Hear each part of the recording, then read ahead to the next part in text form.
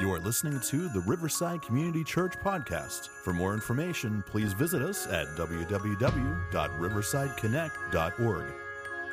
We are thrilled today as we wrap up this series called Pass the Blessing to have some very special friends who have been a partner of ours serving Christ with the support of Riverside Community Church, formerly Penn Hills Assembly of God. That's how long they've been partners with us in South Africa.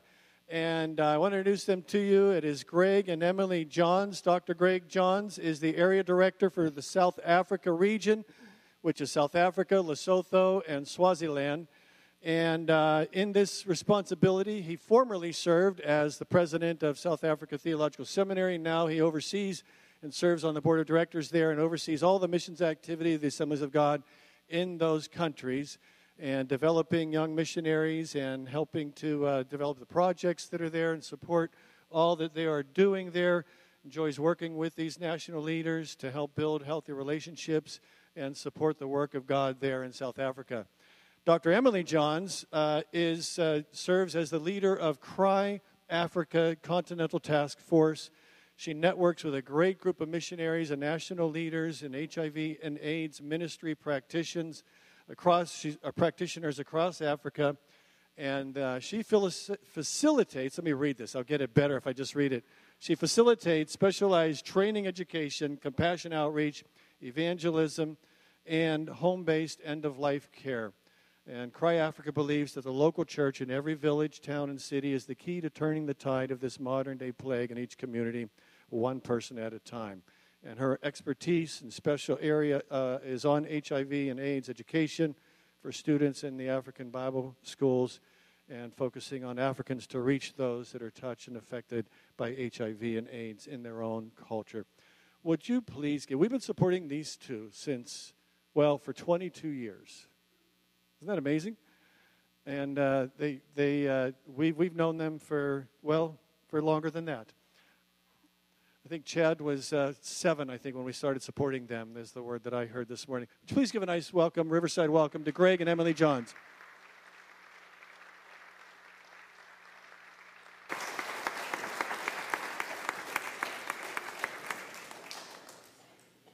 Good morning. It is great to be here. Last time Greg came, which was back before the Stone Age began, I didn't get to come with him, so this is my first meeting, and I'm thrilled to be here with you. Just quickly, I want to share with you what I do in Africa.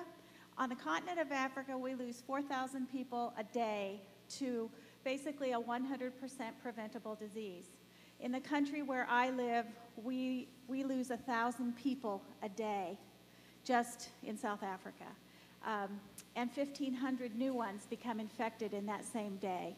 Some days I feel like I'm spitting in the ocean, just trying to take care of the needs.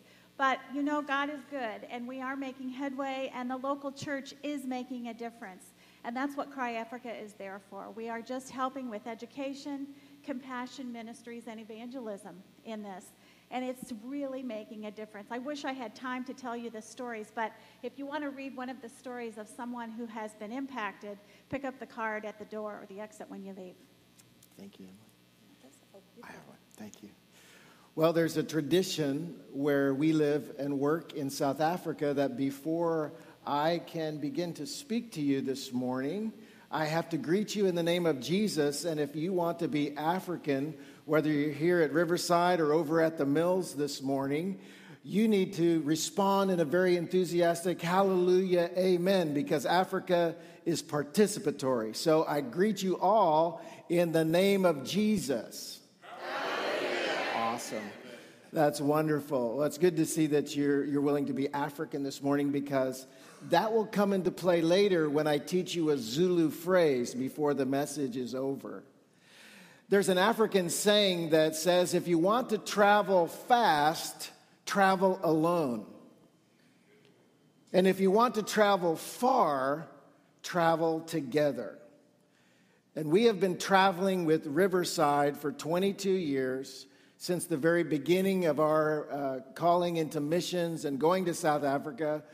We want to say thank you for traveling with us. We have been your representatives in South Africa, Swaziland, Lesotho, Emily, and many other parts of the continent as she travels in her ministry. But we have traveled far, not just literally, geographically from one country to another, but we have progressed in our ministry and our influence with church leaders all over the southern tier of Africa. So it's great to be with you. If you have your Bibles, please turn to Luke chapter 10. We're going to be finishing off the series about passing on the blessing by talking about how do we pass on the blessing of compassion. How do we pass from one generation to the next, from one person to the next, the blessing of compassion? And to do that, we're going to look at a very familiar passage from Luke chapter 10, the ministry of Jesus. And in this occasion, Jesus is teaching. He's approached by an expert in the law, someone that wants to trick him. And this man asks, "What must I do to inherit eternal life?" That's the question I want you to remember. That's the question we're answering, because compassion is related to eternal life. And so Jesus responds with a question back to him. Well, how do you read the law? The expert replies, "Love the Lord your God with all your heart, with all your soul, with all your strength, and with all your mind. And love your neighbor as yourself." And Jesus thought that was a great answer. So he says, that's the right answer. Do this and you will live. Remember the question, what must I do to inherit eternal life? But the expert in the law wanted to justify himself in the eyes of Jesus and everyone else. And so he presses on and says, well, who is my neighbor? If you're anything like me, I struggle with why he skipped over the first commandment and went to the second commandment, because I'm still struggling with the first one. How is it that we are to love the Lord our God with all our heart, all our soul, all our strength, and all our mind? I sometimes feel like I'm still so selfish, even though I'm a missionary, because I live so much of my life tending to my own needs, my own desires, my own wants. You know, being a missionary is like living here in many ways. You get up, you have breakfast, you do your work, you take care of the things necessary for life, and then in what's left over, you tend to give to other people. But this man said, who is my neighbor? Here's the problem, is that my relationship with God, my love for God, is invisible to you, as is your love for God invisible to me. If I say I love God with all my heart, you have to take my word for it. Jesus said, when you pray to your Father in heaven, go into your closet, shut the door, and there pray to your heavenly Father in secret. So we have this secret love relationship with God that is unverifiable. And where it becomes visible and verifiable is when I love my neighbor. When I love outwardly, that is when my invisible relationship with the Father through Jesus Christ becomes verifiable and measurable. And so this man wanted to know, what's the minimum requirement to inherit eternal life? And in response to that question, Jesus tells the story of the Good Samaritan. I'd like to read it to you. In reply, Jesus said, a man was going down from Jerusalem to Jericho when he fell into the hands of robbers. They stripped him of his clothes, beat him, and went away, leaving him half dead. A priest happened to be going down the same road, and when he saw the man, he passed by on the other side. So too a Levite, when he came to the place and saw him, passed by on the other side. But a Samaritan, as he traveled, came where the man was, and when he saw him, took pity on him. He went to him and bandaged his wounds, pouring on oil and wine. Then he put the man on his own donkey, took him to an inn, and took care of him. The next day he took out 2 silver coins and gave them to the innkeeper. Look after him, he said, and when I return, I will reimburse you for any extra expense you may have.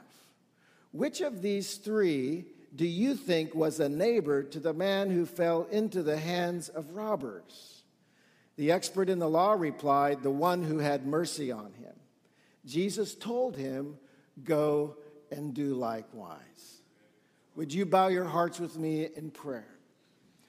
Father, I pray that the Word of God would have preeminence among us, that the voice of the Holy Spirit would overshadow and undergird the words of your messenger, and that together we would discover how to pass the blessing of compassion.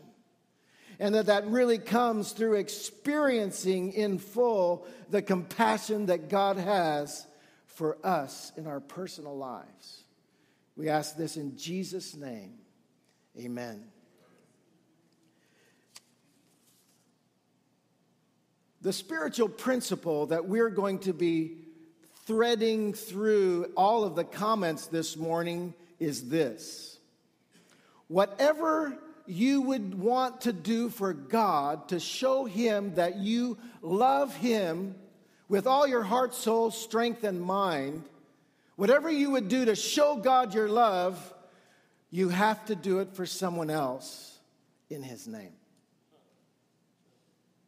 What does God need from you this morning? What can you come and bring to God that will demonstrate your love? God is God. He is the Alpha and the Omega, the beginning and the end, the first and the last, the Ancient of Days, the all-sufficient one, the Almighty, the King of Kings and Lord of Lords. He was before the creation of the world. He will exist beyond the destruction of the earth and the heavens. He is the same yesterday, today, and forever. God needs nothing that you can bring him. And so if we come and in worship express our love for him in words, there's nothing left for us to give him, even in the Old Testament, folks. The sacrifices meant to worship him were entirely burned up. And we presented the ashes because he's not hungry. He doesn't need food. He doesn't need our money, although he requires us to give. He's not like a pagan god where they pretended that the pagan gods were hungry. So the spiritual principle that is weaving through the comments is whatever you would do for God to show him how much you love him, you must do for someone else in his name. And these 2 commands are linked together. Love God, love people. So in the story of the Good Samaritan, Jesus is not answering the question, who is my neighbor? He changed it. And he's answering the question, what is a neighbor? And the expectation is that we are to be a neighbor. And by just looking at the story, a neighbor is one who sees and feels and acts with compassion. And the way that is passed on from generation to generation is our children see us responding to needs outside the confines of our nuclear families. You see, it's normal for us to have compassion on our own children. What's divine is to have compassion outside those walls of expectation. So as we look at the story, the first person we're introduced to is the victim. It's important to note that the victim is a nameless, faceless man with no identity, no ethnicity, no financial standing. We don't know if he's in the 1% or the 99%. We really don't even know what that is. But the point is, he's a generic, nameless victim. And not only that, but he has been stripped of all his dignity, all his humanity. He's been stripped, beaten, robbed, left by the side of the road. He has been discarded as so much rubbish or garbage along the way.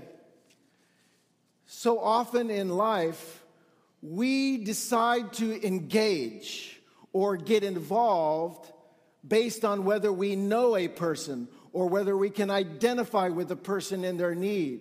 If we drive along the highway and we see the flashing lights of the emergency vehicles, the first thing we do is we look to see, do we recognize the car? And if we don't recognize the car or anything about the accident, we still look, but we drive on by, somehow absolved of any responsibility. They're going to take care of it. So in the story Jesus tells, we have no reason to know whether we should care about this man in the ditch. He's just so much human waste. The second people to walk into the story are the VIPs. Now, we've always taken a lot of comfort from the fact that this priest and the Levite were the professional clergy of the day. It would be the pastor, the missionary, the deacon, the elder. And somehow we focused on the professional clergy, but that's not why Jesus included the priest and the Levite in the story. Remember the two commands? It would be assumed by everyone listening to Jesus on this particular day that the priest and the Levite are God lovers. They are identified as ones who love God. And so let's see how they react. These two men who say they love God with all their heart, soul, strength, and mind, when they reach the place where the man is laying in the ditch, they distance themselves from the need and they pass by on the other side. They saw everything. Their minds took in every detail of the scene, but they chose to process it intellectually with their minds. And they began a conversation in their head, much like you and I do every night when we watch Brian Williams on the news.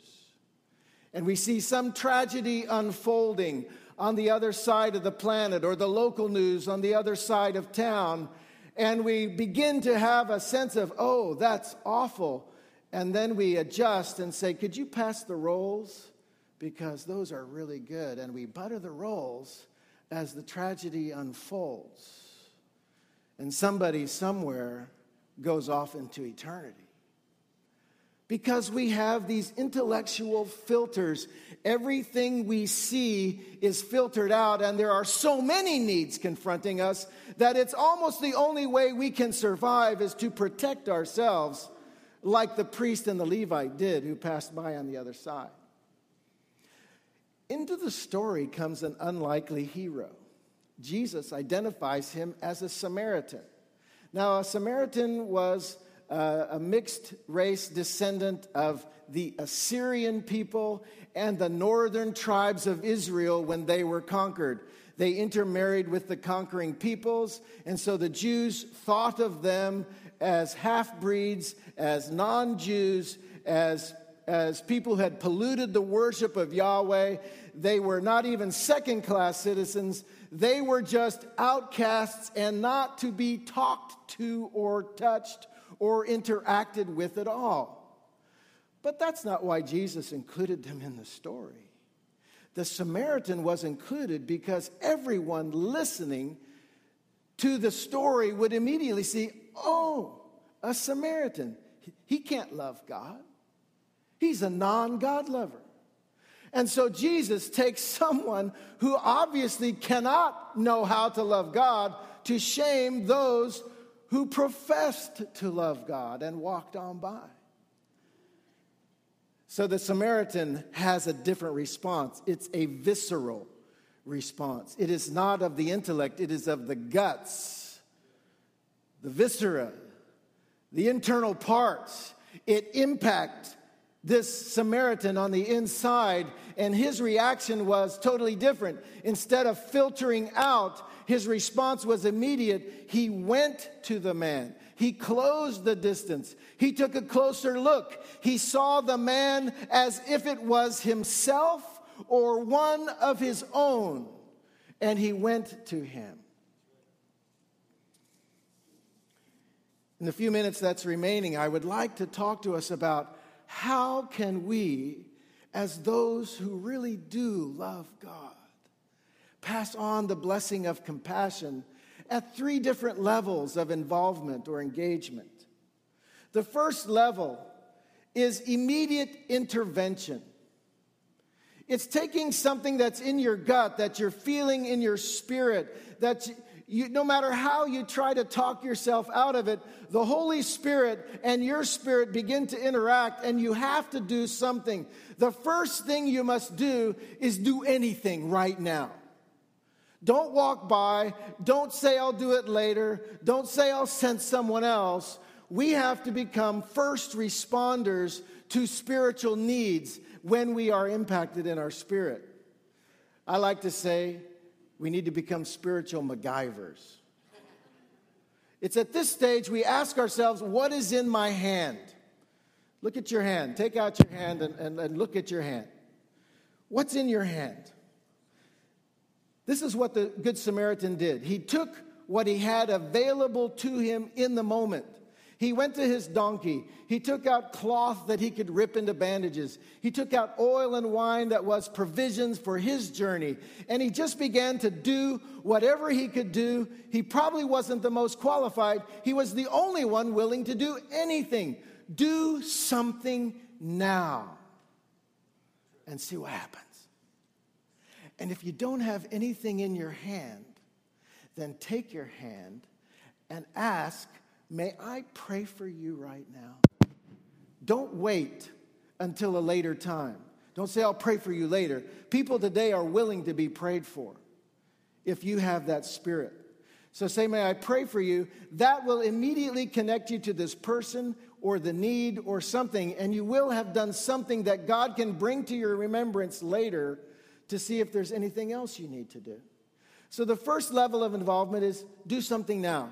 Be a first responder. The second level of involvement is a short-term extension or a short-term involvement. The Samaritan, after he patched up the victim, couldn't just leave him there. I mean, he had done something. He'd done more than the other people, and now he has a decision. Well, I need to keep going. What am I going to do now? I can't just leave him here. So a short-term involvement is where your need takes second place to the need of the victim or the need of the day. It's when the need rides and you walk. The text says that the Samaritan took the man, put him on his own donkey, and led him to the next village where he checked him into an inn and took care of him. At this stage, we need to ask ourselves, what's in our pocket? See, we've got to dig a little deeper. Many churches, many people go on short-term missions trips. They give up vacation, they plan their airline ticket, they save their money, they raise their money. And for those 2 weeks when they could be soaking in the sun somewhere, they decide that I'm going to invest my time, my finances in a need somewhere in the other side of the community, the nation, or even overseas somewhere. But it begins to change you. Because overnight, the Samaritan, as he took care and sat by the cot or the mat of this victim, found out that he had a name, that he had a family, found out he was a businessman or a baker, found out he was going somewhere. He became personally connected. And when we engage in short-term compassion ministries or evangelism or even construction, we connect with people that we would have no way of knowing otherwise. And it changes us. To engage with the need engages our hearts. The third level of getting involved with compassion, passing on the blessing. Yes.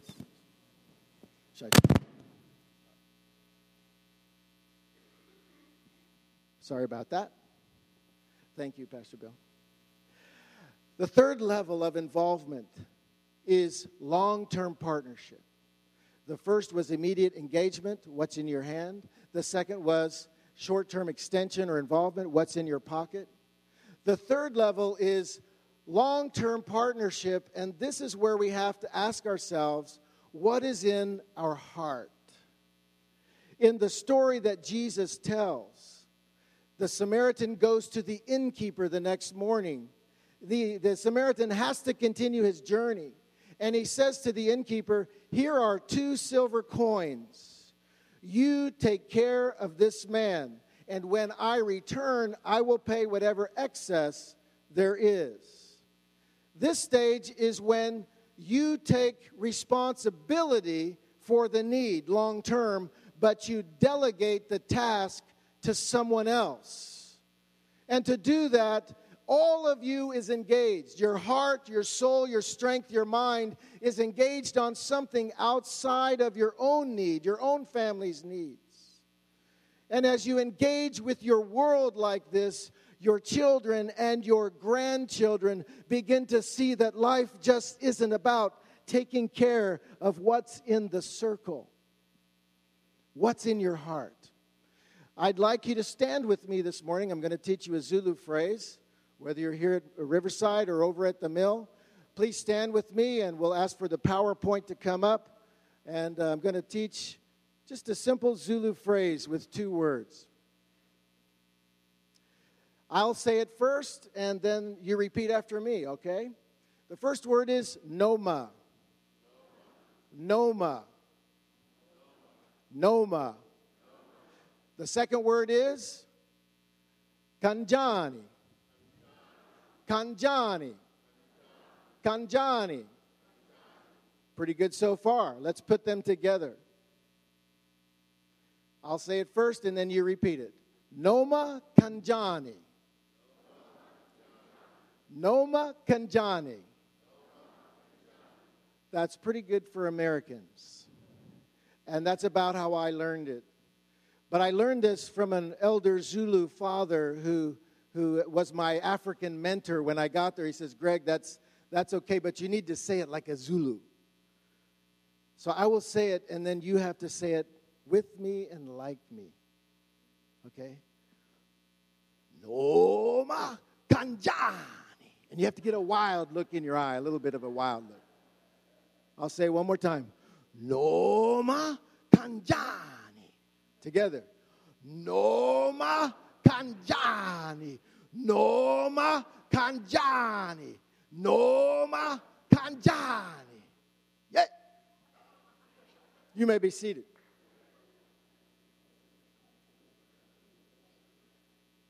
This is always an interesting time because you have no idea what you were saying.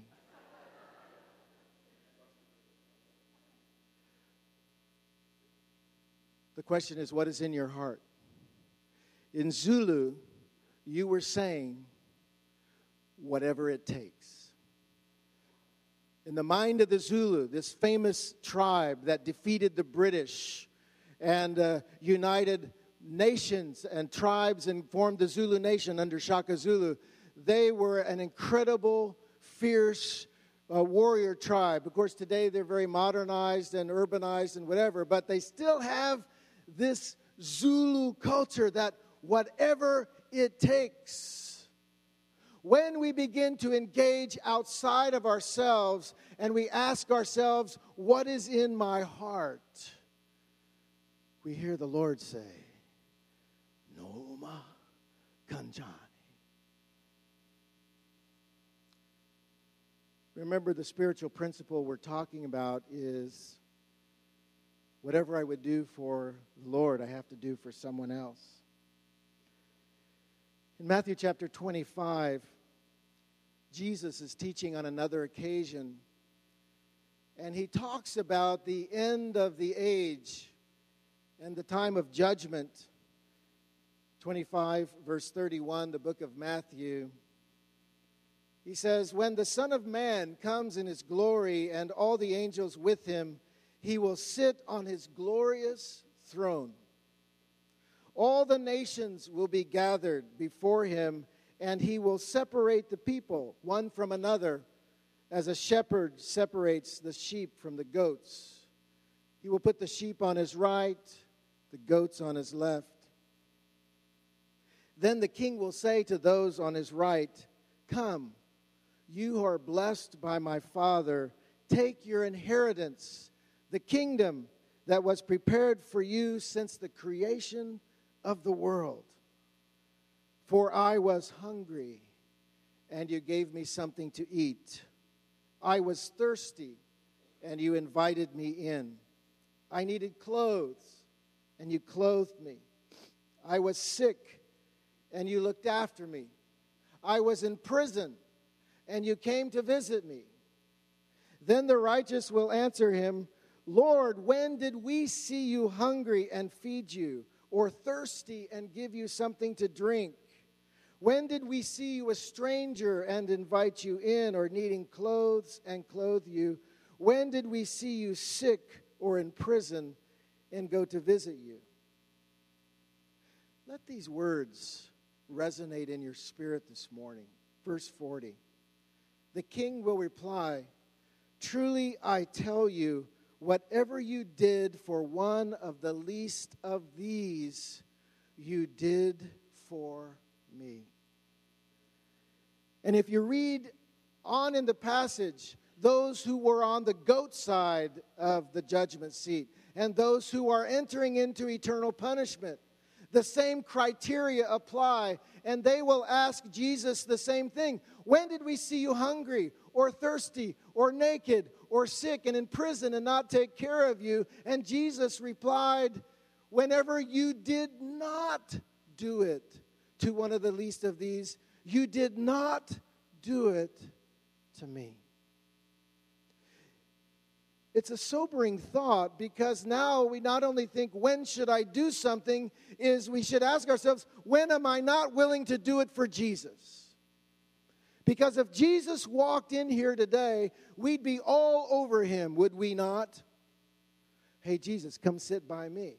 Hey, Jesus, can we go out to lunch afterwards? Can we hang out this afternoon? Here, can I get you a bottle of water?"